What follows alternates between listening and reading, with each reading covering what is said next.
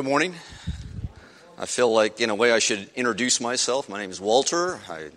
We've been gone a couple of weeks. We were in Oregon, which is really a great time. We were at the Olympic Track and Field Trials, had a wonderful vacation. And I want to really make you jealous and let you know that while we were there, we saw clouds and rain and had cool weather and all those kind of things, all things that we would love to see here. And I would encourage you to keep rain in your prayers. We just came back from Ponderosa Christian Camp, and things are getting pretty dry up there. We need rain in Albuquerque, but we desperately need rain up in the mountains, so please keep that in your prayers. I want to give you a Project 6K update. For those of you who don't know, Project 6K is our challenge here at Netherwood Park to read at least 6,000 books of the Bible in 2016. And to date, we have read 4,790 books of the Bible. So we are in the middle of July. We're almost to the 5K point. I think we'll probably hit that by the end of this month with still 5 months to go. So unless we all just kind of like quit reading, I'm pretty confident we're going to reach our goal and surpass it greatly. So good job. Keep up the good work. Keep reading in your Bibles. Keep reporting what you are reading, and we will look forward to celebrating, reaching, and exceeding our goal together soon. Let's pray together. Now, Father, we thank you for all that you do for us. And Father, you bless us way beyond anything that we could ever deserve or earn. Father, help us to be people who open our eyes and our ears and our hearts to see just how greatly we have been blessed. And Father, all the blessings that you have given us physically that we see and we touch and we hear and we feel, Father, they all pale in comparison to the blessing of your Son, Jesus Christ. And Father, we thank you for loving us so much that you sent him to this earth so that he would willingly sacrifice himself so that we could spend eternity with you. And Father, help us to never take that for granted. Father, we have a desire to have a heart for you and have a heart that follows Jesus. And Father, we just pray that you'll give us that heart. And we pray this through the name of Jesus, who is the Christ. Amen. So today we're going to kick off a new sermon series. We're calling this sermon series, Say What? Does the Bible really say that?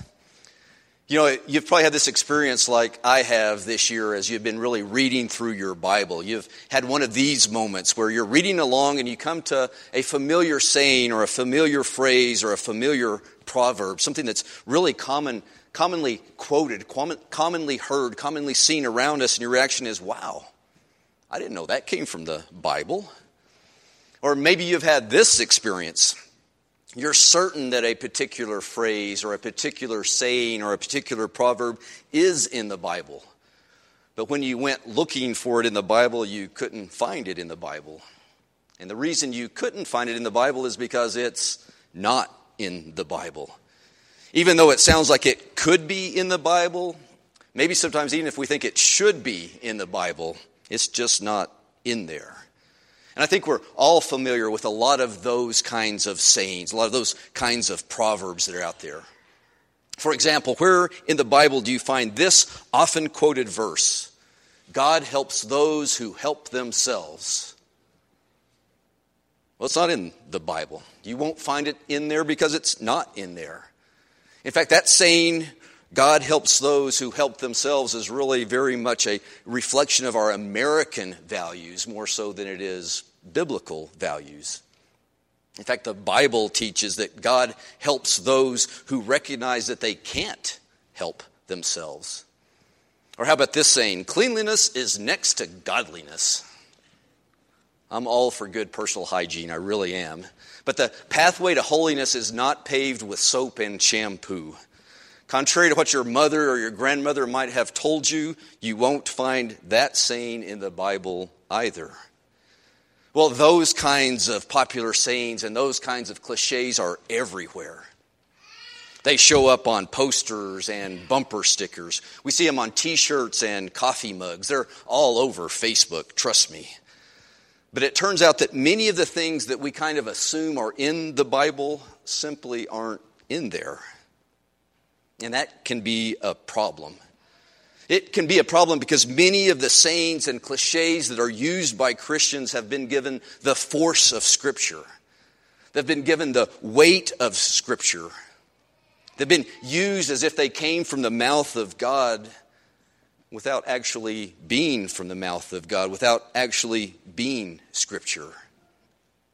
There's an old saying, it's usually attributed to Mark Twain, although there's some question about where it really came from. And that saying goes something like this: it isn't what you don't know that gets you in trouble.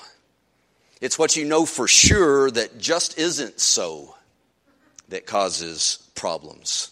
Let me say that again. It isn't what you don't know that gets you in trouble. It's what you know for sure that just isn't so that causes problems. And that's certainly true of many of the popular Christian sayings and cliches. Often it isn't what we don't know about the Bible that gets us in trouble, that causes us problems. What frequently causes us problems are the things that we're sure are in the Bible, that we're sure are the Word of God, that just aren't in there, just aren't the Word of God. And the problem isn't that they're just not the exact words in the Bible. See, sayings and cliches that aren't word for word from the Bible can be biblical, and that's fine. They can be true to God's Word. Can be true to God's Word without actually appearing word for word in the Bible. No, the problem is that some of our popular Christian sayings and cliches are not only not in the Bible word for word, they're also not even biblical. They're not true to God's Word. And when we give sayings and cliches that are unbiblical the force and the weight of Scripture, that's dangerous. Trusting something that we think is from God that isn't from God can lead us down in dangerous paths. It can lead other people down dangerous paths.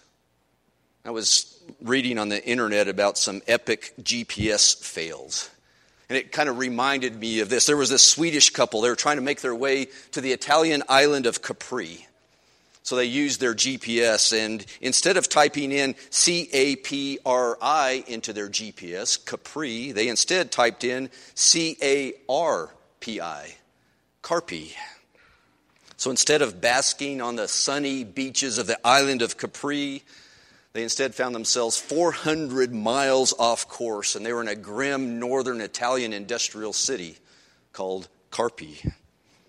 See, what happened is they followed the directions that were given to them. They thought they were the right directions, the directions they thought would take them where they wanted to go, but instead they had very accurate directions, a very accurate path to someplace they didn't want to go, a very different place. And we need to understand that when we follow those sayings and cliches that are unbiblical, we shouldn't be surprised when we end up in a very different place than where we intend to go. And maybe even more dangerously, we also need to understand that when we offer other people cliches that don't work, when we offer them advice and counsel in the forms of sayings that aren't biblical, that aren't from God, then those people are going to blame God for not keeping His promises, and those were promises that He never made in the first place. We know how devastating that can be, don't we? We know how devastating it can be when you put your faith in something that you believe is true, you believe is trustworthy, and then when it turns out not to be true, when it turns out not to be trustworthy, that can be devastating. And it can also turn people away from God, and it can turn people against God. So these things matter. It matters that the sayings and cliches that we follow are true. It matters that the sayings and cliches we offer to others are God's truth. They really and truly are God's truth. So over the next 8 weeks, what we're going to do is we're going to examine some popular Christian sayings and cliches, and we're going to ask the question of each one of them, does the Bible really say that? We'll ask, does the Bible really say that God has a plan for your life? We'll ask the question, does the Bible really say that God will never give you more than you can handle? We'll ask the question, does the Bible really say that everything happens for a reason? We'll ask, does the Bible really say that God wants you to be happy? We'll ask the question, does the Bible really say that you shouldn't judge? We'll ask the question, does the Bible really say that you have to forgive and forget? We'll ask the question, does the Bible really say that being good is good enough?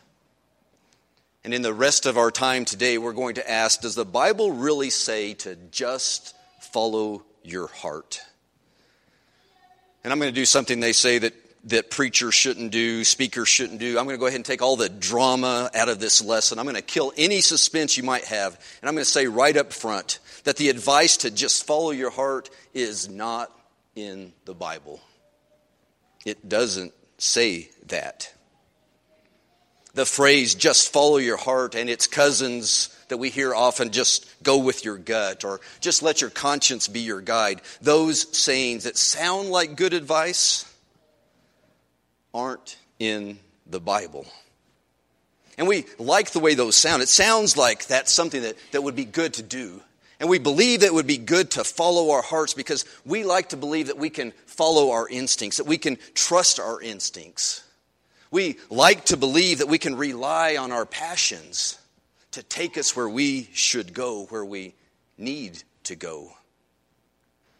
And I think one of the major reasons why we consistently choose to just follow our hearts is because we have this wildly optimistic view of our own abilities. We tend to assume that we have it within ourselves. We tend to assume that we possess the ability to consistently choose the right path. We assume that we possess all the moral resources that we need, the moral compass that we need to always choose the good, to always choose the right, the pure, the holy, the noble, the loving path. And that's very human of us. See, humans have a tremendous capacity to overestimate our own abilities. It's known as the above average effect. See, most people consistently judge themselves as superior to other people on almost all personality traits. Individually, we tend to believe that we are more moral, that we are more trustworthy, that we're more honest, that we're more dependable, that we're more compassionate, that we're more generous, that we're more self-controlled than other people. We tend to believe that we and our children are all above average in our traits and abilities. And you don't need a statistician to tell you that just can't be true. And when you read the Bible, you find that the Bible has a much more pessimistic view of how trustworthy our hearts are. How trustworthy our hearts are as guides. In fact, not only is just follow your heart not in the Bible really says the exact opposite. See, the biblical view of the wisdom of following our hearts is expressed very clearly in a proverb. It's a proverb that you won't find on a bumper sticker. You won't find on a coffee mug. You'll probably never see it on a poster. Proverb is Proverbs 3, verse 5. And it says, trust in the Lord with all your heart and lean not on your own understanding. See, God's advice is to stop trusting our hearts. God's advice is to instead start entrusting our hearts to Him, and He will guide us where we need to go. In fact, the consistent message of the Bible is that our hearts are not trustworthy moral compasses. Listen to what God has to say about the trustworthiness of the human heart. Jeremiah chapter 17 and verse 9. God speaking through the prophet says, the heart is deceitful above all things, and it's beyond cure. Who can understand it? That doesn't sound like a very trustworthy guide, does it? We know better than to trust our path. We know better than to trust our future to a deceitful guide. So why would we choose to just follow our hearts? And if that view isn't pessimistic enough, listen to what Jesus had to say about the heart in Matthew chapter 15, beginning in verse 18. Jesus said, "The things that come out of the mouth come from the heart, and these make a person unclean. For out of the heart come evil thoughts, murder, adultery, sexual immorality, theft, false testimony, and slander. These are what make a person unclean." That doesn't sound like a very trustworthy guide, does it? We know better than to trust our path. We know better than to trust our future to a corrupt guide. So why would we just follow our hearts? Well, I think we continue to trust our hearts to guide us exactly where we're supposed to go because they are so deceitful. See, we continue to trust our hearts because our hearts are so good at convincing us that we are on the right path, when in fact we are way off course. Our hearts are really good at convincing us that we're on the path to the beaches of Capri when actually they're leading us to that bleak industrial city of Carpi. And one of the ways that our hearts deceive us is by giving us complete peace. Our hearts give us complete peace while we're doing something that is completely wrong. Think about Saul. Think about what Saul did. He persecuted the early church, and he had complete peace in his heart. His conscience was completely clear while he was doing something that was completely wrong. He had complete peace in his heart. His conscience was completely clear while he was torturing and killing and imprisoning Christians. And his behavior only changed when he stopped following his heart and instead he started following Jesus. I would imagine that most of us can probably think of similar, if less dramatic examples in our own lives. I can think back about painful times in my life when I behaved in unloving ways, when I held unloving attitudes towards individuals or groups. And I did so with complete peace in my heart, with a totally clear conscience. And my behaviors and my attitudes towards those individuals and towards those people only began to change when I stopped following my heart and instead started following Jesus. And there's a second way that our hearts can deceive us, and that's by convincing us that something is right simply because our hearts don't want it to be wrong. That's what led King David down a very dark path.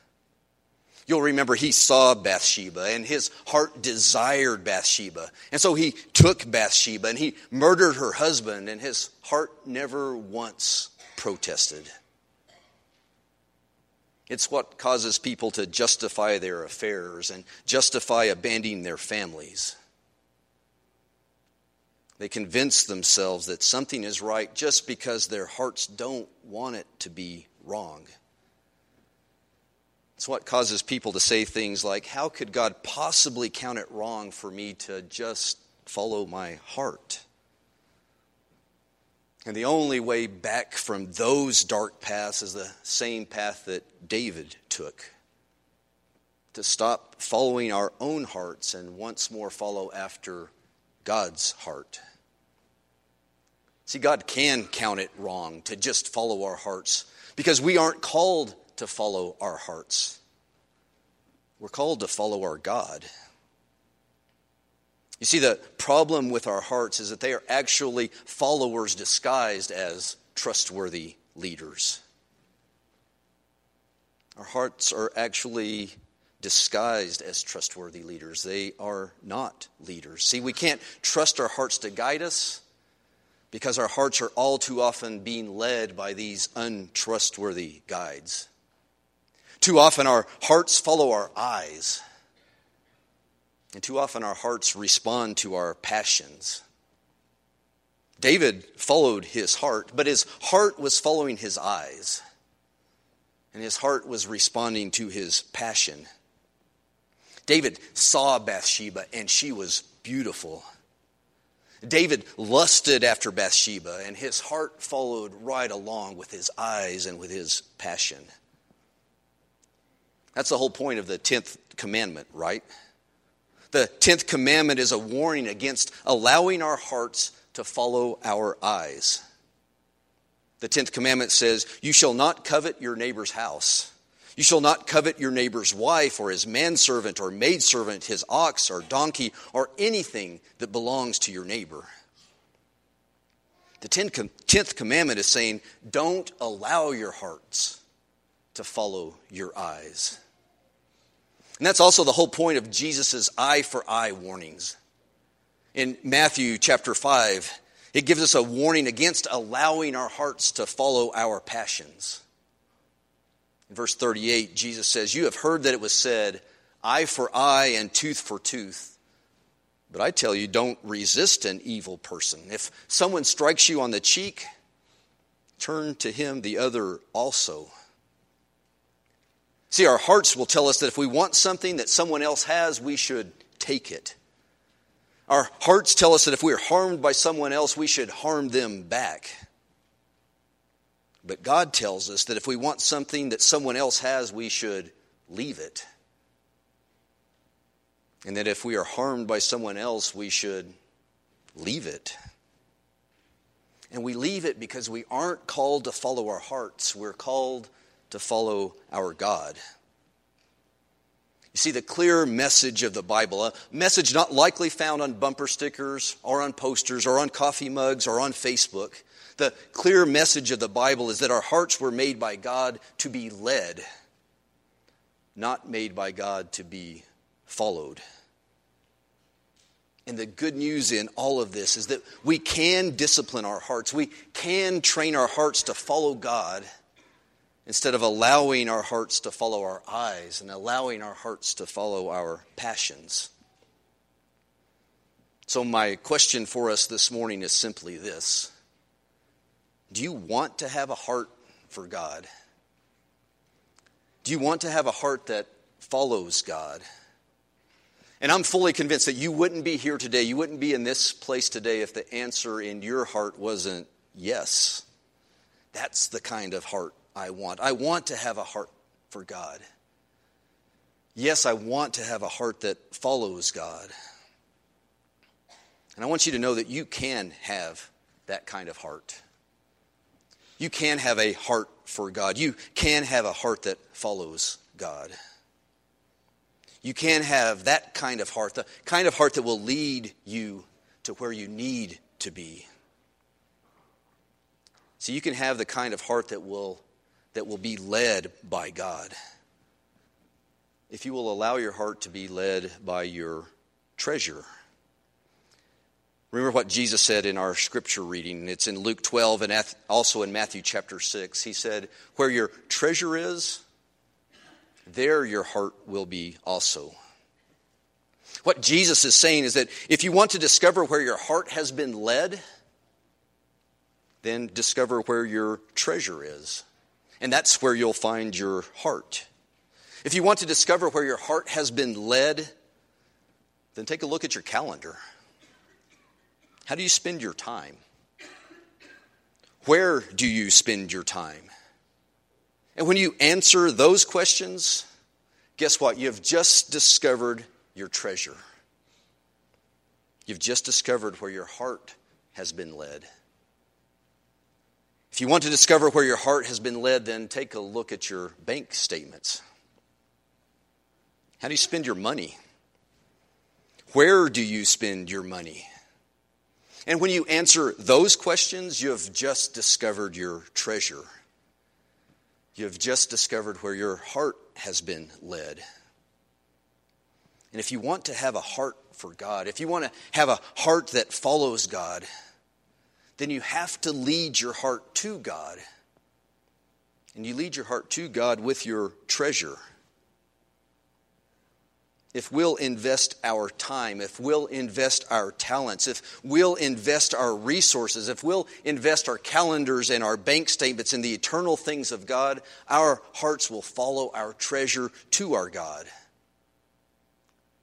And God will become our treasure. So instead of trusting our hearts, instead of just trying to follow our hearts to obedience, Instead of trusting our hearts to be accurate moral compasses, what we must do instead is we must first choose obedience.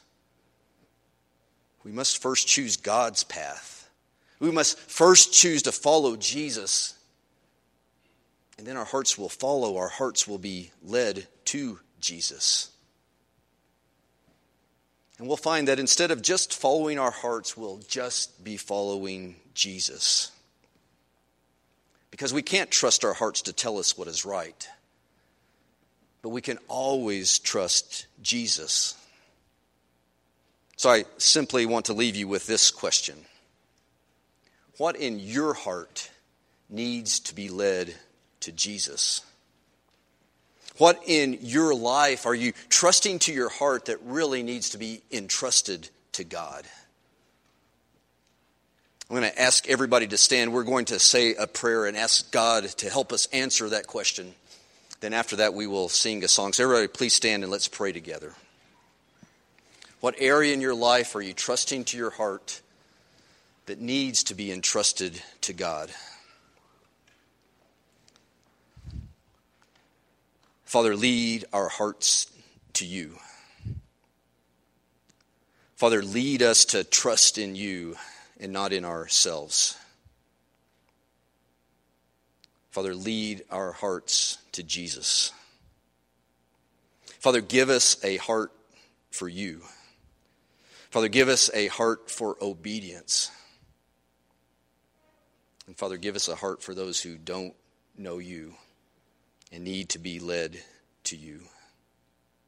Father, help us to find those things in our heart that we're holding back from you, that we're entrusting to ourselves, and turn them over to you.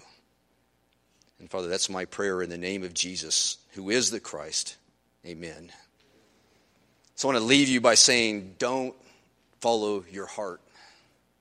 Follow your God. I want to leave you by saying, don't trust in your heart. Trust in Jesus. I want to leave you by saying, trust in nothing but the blood of Jesus. Let's stand. We are standing. Let's sing.